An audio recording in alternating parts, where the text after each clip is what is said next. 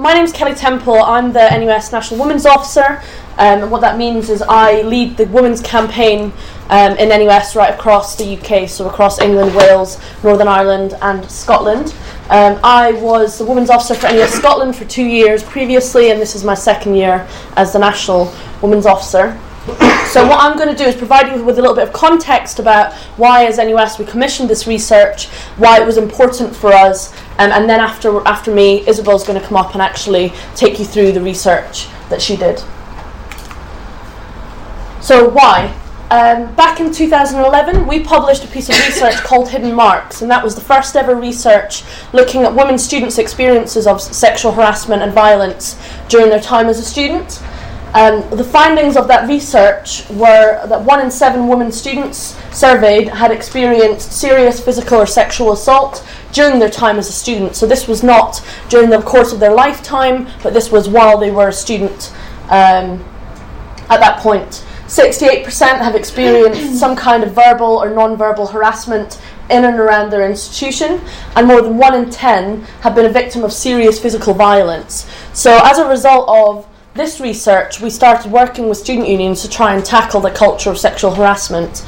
But what we were also very conscious of was that this is not necessarily all the picture. It was very much a starting point and the first time we'd done anything like this. As someone who is now in my 4th year as a full-time women's officer of the organisation, I've spent a lot of time working with women's officers in student unions who are often volunteers, but also with the people who are the sabbaticals and the leaders in student unions as well. And I don't know what I've just moved that forward for, but it's okay because we can go back. But what I'm very conscious of was that I was hearing stories of what campus culture looked like, how it was very toxic and sexist culture, and actually what the impact on women students was. And so for me, it was very worrying because this is a story which was being repeated and repeated by women's officers in different institutions around the country. But actually, what we didn't have was any form of evidence around this that was beyond my anecdotal knowledge, which I would share at the women's conference and things like that. But especially around the issue of how that affects women students' lives and well-being. As a women's officer, it was something which was of great concern to me. So I was very conscious as well that the complex effects and aspects of this need to be better understood, because I could have told you lots of different stories and experiences, but actually what we really want to understand is what's really going on, and that this is not a simplistic issue. This is something that's going to require more than anecdotal stories and some proper research to be done. As well, for NUS, there's important implications for the student movement as well as institutions. So if a campus culture is toxic and harmful to a group of students, that is not just an issue for students at that specific institution. As a student movement, it is absolutely an issue for us as a whole. And we're also very conscious that in NUS, for example, those things also move into the space which we occupy. And it's important that we actually, as a student movement as a whole, have an understanding of what's going on and what we can do about it.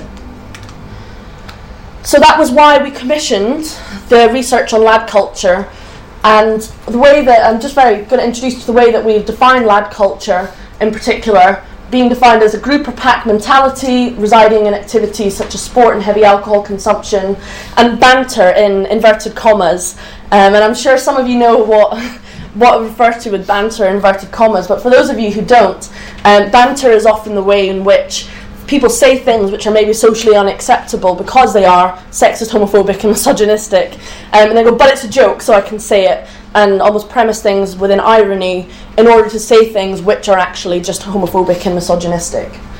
And this is why banter is also in inverted commas, because this was actually one of the most common challenges was when women's officers, for example, were challenging sexist behaviours on campus. They were being met with the idea that they had no humour, you can't take a joke, it's just funny, rape jokes are just really funny, why can't you see the humour in them? And it was really frustrating and marginalising and isolating actually for a lot of the women who were trying to deal with this and who felt like they were very much on their own trying to deal with this.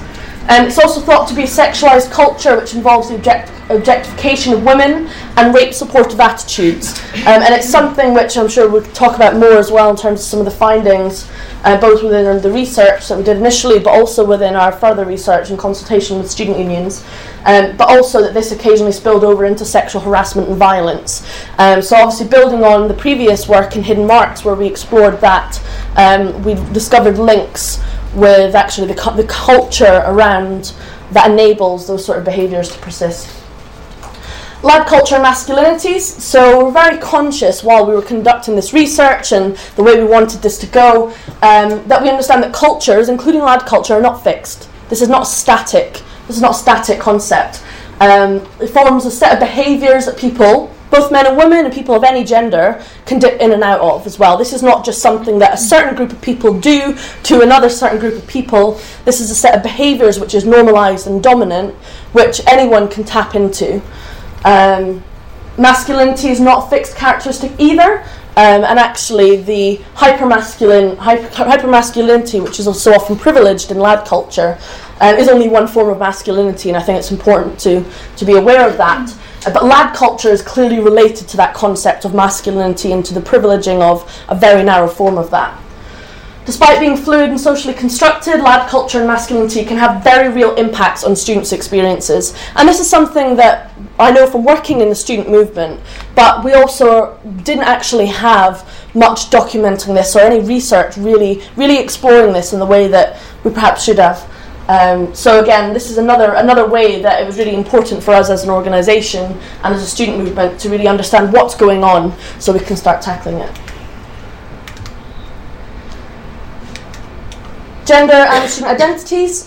So while lad culture, as I mentioned before, is fundamentally about masculinity and gender, we're also conscious that gender is one key factor in shaping women's experiences particularly, but it's not the only one. And actually, lad culture clearly also has implications for other facets of students' identity, so their sexual orientation, race, disability, and faith or belief. So for example, a couple of examples that have come up is the homophobic bullying in sports teams, for example, and what that means for people of any gender within a sports team, and in terms of religion and belief, if the predominant culture on campus and the site where activity happens is focused around alcohol, then that just excludes and marginalises students who, for whatever reason, whether that's about their religion or belief, wouldn't be in that space. And so the site of where activity happens on campuses was also really important with regards to that. A result of unequal power relationships. So what we are very conscious of is that this lad culture affects everyone, men and women and people who don't define as men and women. But the difference was in terms of the way that it impacted on people, that women were more directly oppressed by it.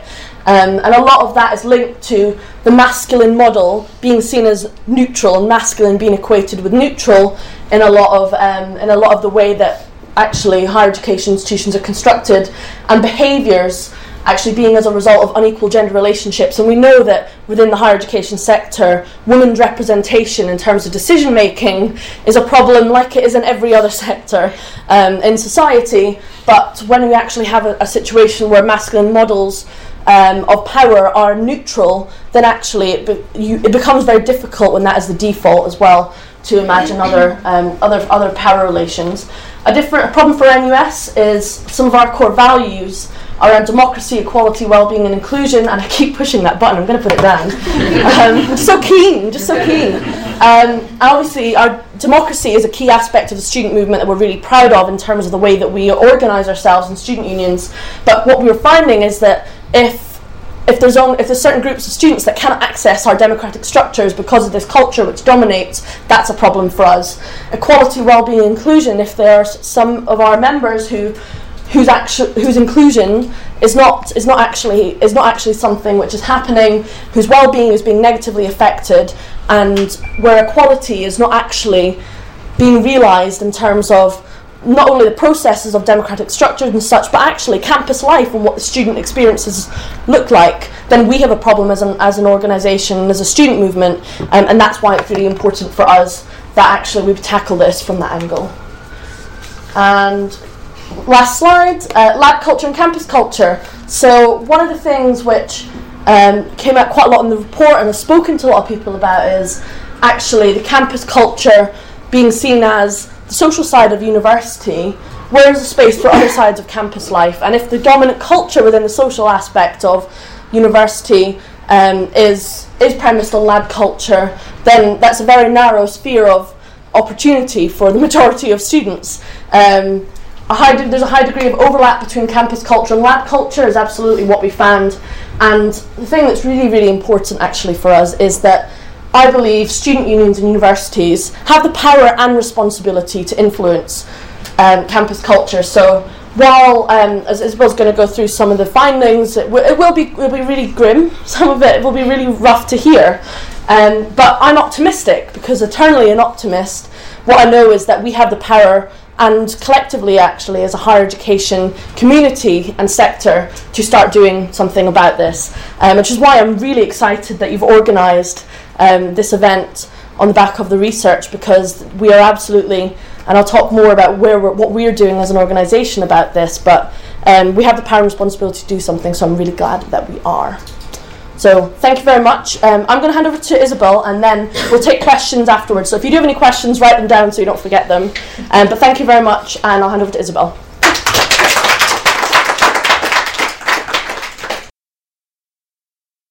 So yeah, I'm Isabel Young. I was a research associate for the University of Sussex, and we were commissioned by the NUS to do this research. So I'd just like to start by saying thank you very much for having me here to speak today. I'm really excited to share the research with you. I'd also like to offer my apologies on behalf of my supervisor, Alison Phipps. Some of you may know her. She can't be here because she's on maternity leave. So what I'm going to do today is I'm going to start by introducing the research and outlining what we understand lad culture to be and its impacts on women students in higher education. I'm then going to speak about three of the main findings, which are lad culture in the social, lad culture in the nighttime economies, so nightclubs, nightclub promotion, that sort of thing, and then touch on Laddism and identities before looking ahead for further areas for possible research. I'm only going to be able to touch on a lot of the things, and some of it will really draw on what Kelly's already brought up, but I'm very happy to go into more specific detail afterwards if any of you have any questions. I'd also like to issue a trigger warning. As Kelly said, some of the findings are quite grim, but I do feel they're important to raise because they highlight the extent to which lad culture is an issue.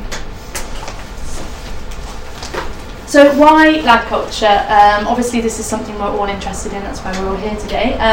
But for my own personal interest, I first became aware of it as an issue in early 2012. Some of you may remember Unilad's article, Sexual Mathematics, which caused a lot of controversy. And there was one line in particular, which you can see here, and that was, if the girl you've taken for a drink won't spread for your head, think about this, mathematical statistic. 85% of rape cases go unreported. That seems to be fairly good odds. Unilad does not condone rape without saying surprise. So there was a lot of debate which emerged from this form of banter.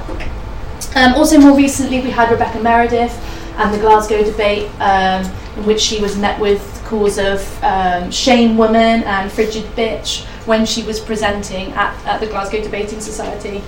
And there's also been reports in the media of slut dropping, seal clubbing, fresher fucking, which I'm happy to talk more about. And more recently even is the viral sensation Return of Kings, which if you haven't looked at, I would suggest you do so, because I feel this takes it to a whole other level. So I feel like this really shows the re-emergence of lad culture from its original, the original use of the term in the 1950s and again in the 1990s. So just to summarise the research, as Kelly said, we were commissioned by the NUS, and that was part of the Department of Gender Studies at the University of Sussex. And it was quite a short study. It ran from October 2012 to January 2013. And as Matthew said, it was published in March. It consisted of two parts. So the first was an in-depth literature review, and the second was qualitative research, which I conducted across England and Scotland, and that was 4 focus groups and 21 interviews with 40 women students. Our sample was self-selected, and it was consisting of mostly white middle class, heterosexual, and students that were aged 18 to 25. But there was some diversity regarding ethnicity, social class, sexual orientation, and disability. And again, I'll touch on that later. The three main research questions we set out to explore were the first: how, if at all, does lad culture shape women students' experiences in the educational, social, and personal spheres of higher education? Secondly, how, if at all, does lad culture interact with identity? And finally, does lad culture relate to gender issues and policy in higher education more broadly? So quite big questions that we set out to look at. So from both the literature review and the qualitative research, there were 6 overarching themes, which were the social, identity, education, personal, as well as lad culture and campus culture. And I used these master themes to code the data and then ultimately represent the common findings and significant views in the final report. So what is lad culture? I've already touched on examples of it, and of course Kelly's overviewed it, but I guess it's important to highlight that it is really complicated. We do really see it as one of a variety of potential masculinities that individuals, both male and female, can dip in and out of. And I feel like it's important to conceptualise it as a set of behaviours linked with hypermasculinity. So as we've already heard, that includes misogyny, the objectification of women, sexual pressure, sexual harassment, and sporting and drinking cultures. And it has been described in the literature as a template for modern masculinity, but it is also complicated because we had women students who had themselves been involved with lad culture, and they also talked about many of the men they knew who chose to avoid it. We also found literature to suggest that it's a defensive response to women's success, so really furthering this idea of the crisis of masculinities. And it also supported Stephen Dempster's work, who he'll talk about it later, I'm sure, the links between lad culture and sport and drinking. And it was very much seen as heavily embedded within the social, perhaps because of campus culture in general being very, very socially defined. And just a side note on what we understand campus culture to be, that's a heterogeneous bubble, and it's a culture of shared yet shifting values amongst young people in close proximity, and it's centred on alcohol, socialising, and gender roles. So quite diverse once again. So if I'm going to talk about lad culture and the social, I'm just going to overview some of the main sub-themes here. And the first is sports clubs and societies, and this was very much two-pronged for me. So on the one side we had the importance of sports and societies for students in terms of their identity construction at such an important time of their life. And on the opposite side, I was met with stories of sexual harassment, both verbal and physical, on the part of the sports team. So it's quite difficult to hear about that. Sporting initiations. So many participants mention this, and it's actually really under-researched in the UK. So examples of this in terms of male sporting initiations, I think I'll share some with you. But that included drinking until someone's sick, and then forcing the other teammates to drink that sick, urinating on teammates, licking beer from one another's testicles, and perhaps most shockingly, taking roofies, which is a form of rehypnol, and then forcing teammates to run through areas of the city famous for anal rape with no trousers on. In terms of female sporting initiations, there's the game gin or water, forcing or through social pressure to black up for a night out, and apple bobbing in the concoction of very disgusting ingredients. So really quite shocking things there. Drinking and nights out, if I continue to focus on the negative aspects, it was really kind of disheartening to hear that lad culture was causing participants to avoid certain clubs where they felt that laddish behaviour was going to be prevalent. So really limiting the kind of social experiences of the women we spoke to. The nighttime economy, I'm going to touch on this again in a moment, but I think the finding here that really stood out for me was this idea that the nighttime economy, so clubs notice lad culture, they're recognising it, and they're actually using it to profit. So they're using the sexual objectification of women and the typical behaviours and really furthering this with their promotion and with the nights that they offer. banter and misogyny amongst peers. So I don't think that there was one participant who didn't mention banter when we asked the question, what do you understand lad culture to be? And this was anything from sandwich jokes to comments about women and their sexual practices. Predatory sexual behaviour. So this was for both men and women. So for women, there was something, for example, called the Chino Challenge, which is where women students would rate each other, give each other scores based on the dress code of the guy they got with on a night out. And amongst men, there was, as I mentioned earlier, fresher fucking, which is where you go and you prey on freshers, young female freshers, because you see them as easy targets to sleep with. And there was a pressure around sexual behaviour in general. So there was a story about a young man who was peer pressured into losing his virginity, and this sort of feeling that you can't go home alone, like you have to pull on a night out. It's very degrading to be, the only one left without someone to get with. Sexual harassment and violence. There, as Kelly said, there was a connection for some of our participants between banter or rape jokes and the direct lived experience of some of the women we spoke to, and of course their friends. Pressure and pack mentality. So this was quite a recurring theme, this description of lads as packs, or this idea of conformity, or perhaps alpha male behaviour. So an example is you have the leader of the pack and he might claim a woman, and that means none of his friends can get with her, even if perhaps she's not even interested in him. And finally, the objectification of women. Examples of this which spring to mind are Unilad had some merchandise such as beer, bacon and a blowjob iPhone cases, and of course there's nights at local clubs like Pimps and Hoes and Steak and Blowjob nights. So this is the main sub-themes of lad culture and the social, and I've chosen 3 extracts from the research findings to share with you, which I feel really illustrate these points. So the first is from a pre-written narration, and it was a participant who was really active in sports at university but frequently experienced sexist behaviour.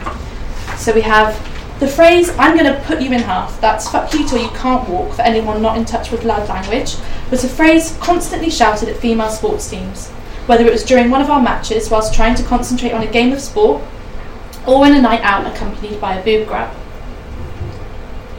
The second extract's taken from one of the focus groups when the participants were discussing sexual harassment on a night out. "I have a friend who had some guy that even put his hands down her pants on the dance floor, and she was a really quiet girl and she didn't say anything. She told me when I got out of the club. I was so angry I wanted to go and punch him, but I couldn't find him in the club. I've heard a few friends who have had things like that happen that have gone past a joke. I think guys think it's okay to do that." And the final extract, which explores socialising through sexual objectification. "I think this kind of lad culture, let's watch porn together and laugh at all these women in some kind of horrible gangbang situation. I don't know what they watch, but I have lots of very nice male friends that tell me about things they watch, and I just think, oh my god, no wonder people think it's okay to grope you on a night out if this is becoming the norm to view." And there were dozens and dozens of stories like this, many of which you can read about in That's What She Said.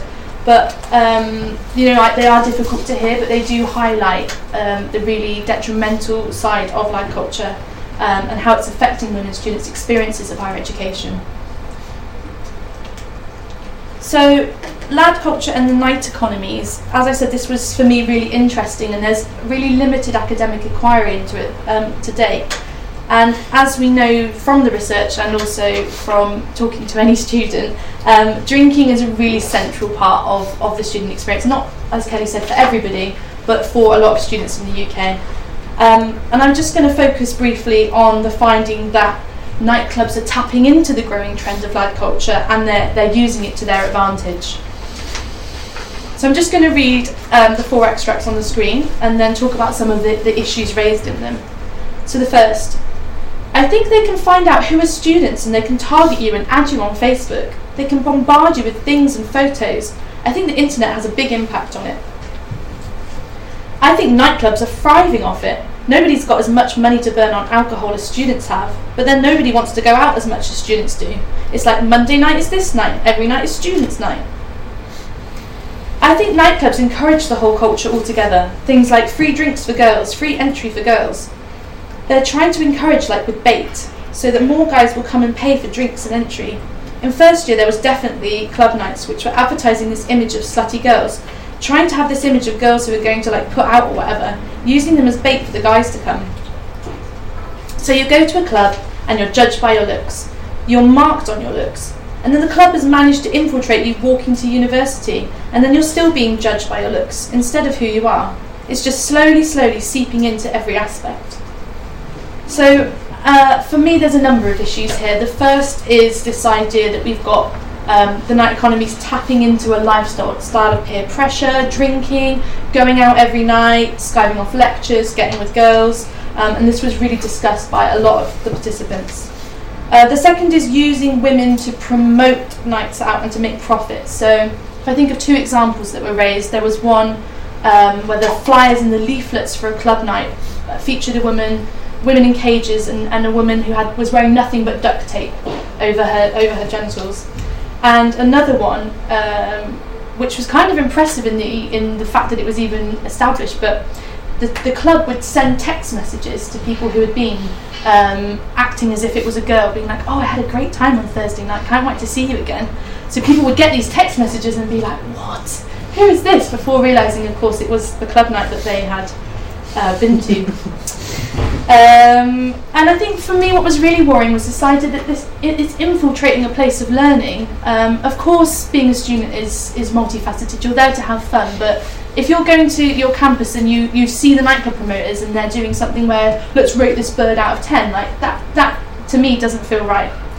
And in a way then that's redefining the university experience. I think perhaps quite a disheartening story that was shared for me was one participant said, when she came over to the UK to come to university here, she thought that higher education was going to be about learning and political engagement, about extracurricular activities, and ultimately what she felt was all there was to get engaged with was drinking. So before I move on to looking ahead, I'm just going to touch on identities. So there were limitations to our sample, but we were able to explore the importance of disability, queer, pansexual, bisexual, lesbian and undecided sexual identities, as well as class, age, race and income for several of the participants that we spoke to. So one example with regards to gender, a participant was talking about how her gender identity as butch meant that her experiences of lad culture, in her view, were different from those of her more traditionally feminine peers. And she felt that because she didn't perform femininity in a way which lad culture prescribes, which from our findings was really skinny, big boobs, pretty, sexy but not sexual, and immaculately presented at all times. So don't you dare go to a lecture or to the gym without makeup on. And because she didn't do that, she generally felt she was able to avoid the more regular types of laddish behaviours, but instead she wasn't sexually objectified, but instead she faced comments about her short hair or her dress sense, for instance. Another interesting finding, if we look at previous research, there's this idea that lad culture is about middle class appropriation of working class Jack the Lad mentality. So if we think of 90s Loaded magazine, Noel Gallagher, Frank Skinner, but actually what we came across was that Laddism could be seen in even high positions of privilege. So for instance, there were stories about forced drinking and verbal abuse at college dinners, or classist and sexist statements being said in tutorials at some of the really high up universities. So Laddism amongst the high middle classes as well. Identities were part of a general discussion we were having about campus culture and university experience, and I think they highlight something about expectations of privilege in general in higher education. So, just do it on your laptop. I can't afford a laptop. So something I think we maybe need to discuss more in general. And ultimately we found that lad culture affects women students regardless of their identity, but of course it taps into a variety of social identification and identity categories. So our research, covered a lot of things. We collected a vast amount of data because perhaps our research questions were so broad and we set out to achieve so much. But we, of course, looked at the definitions of lad culture and campus culture. We collected educational experiences, which I haven't been able to talk about today, identities, personal experiences of lad culture, and instances of sexual violence, and even more. And within each of these master themes, there were loads of sub-themes, and of course I think that there could be papers and studies done on all of them. But if I had to suggest some, I think it would be great to look into Laddism and behaviour in more detail, and also the role of the nighttime economies, which I just discussed. And the links between sexual violence and Laddism. This really stood out for me and really stayed with me. And I can just share one of the anecdotes with you, which was a participant, and she was talking about a friend she had who woke up one night. She'd fallen asleep drunk in a friend's bed, and this friend was really notorious as a lad within their friendship group, and she woke up to him sexually assaulting her. And of course she was really distressed about this experience, but what was even worse was that she felt silenced because of the position of this lad within the friendship group. You know, I don't want you not to be friends with him, I don't want him to be, you know, ostracised from the friendship group. And the participant said, it was then that I started to think maybe the line between these lads making rape jokes and actually enacting sexual violence against women isn't that clear cut.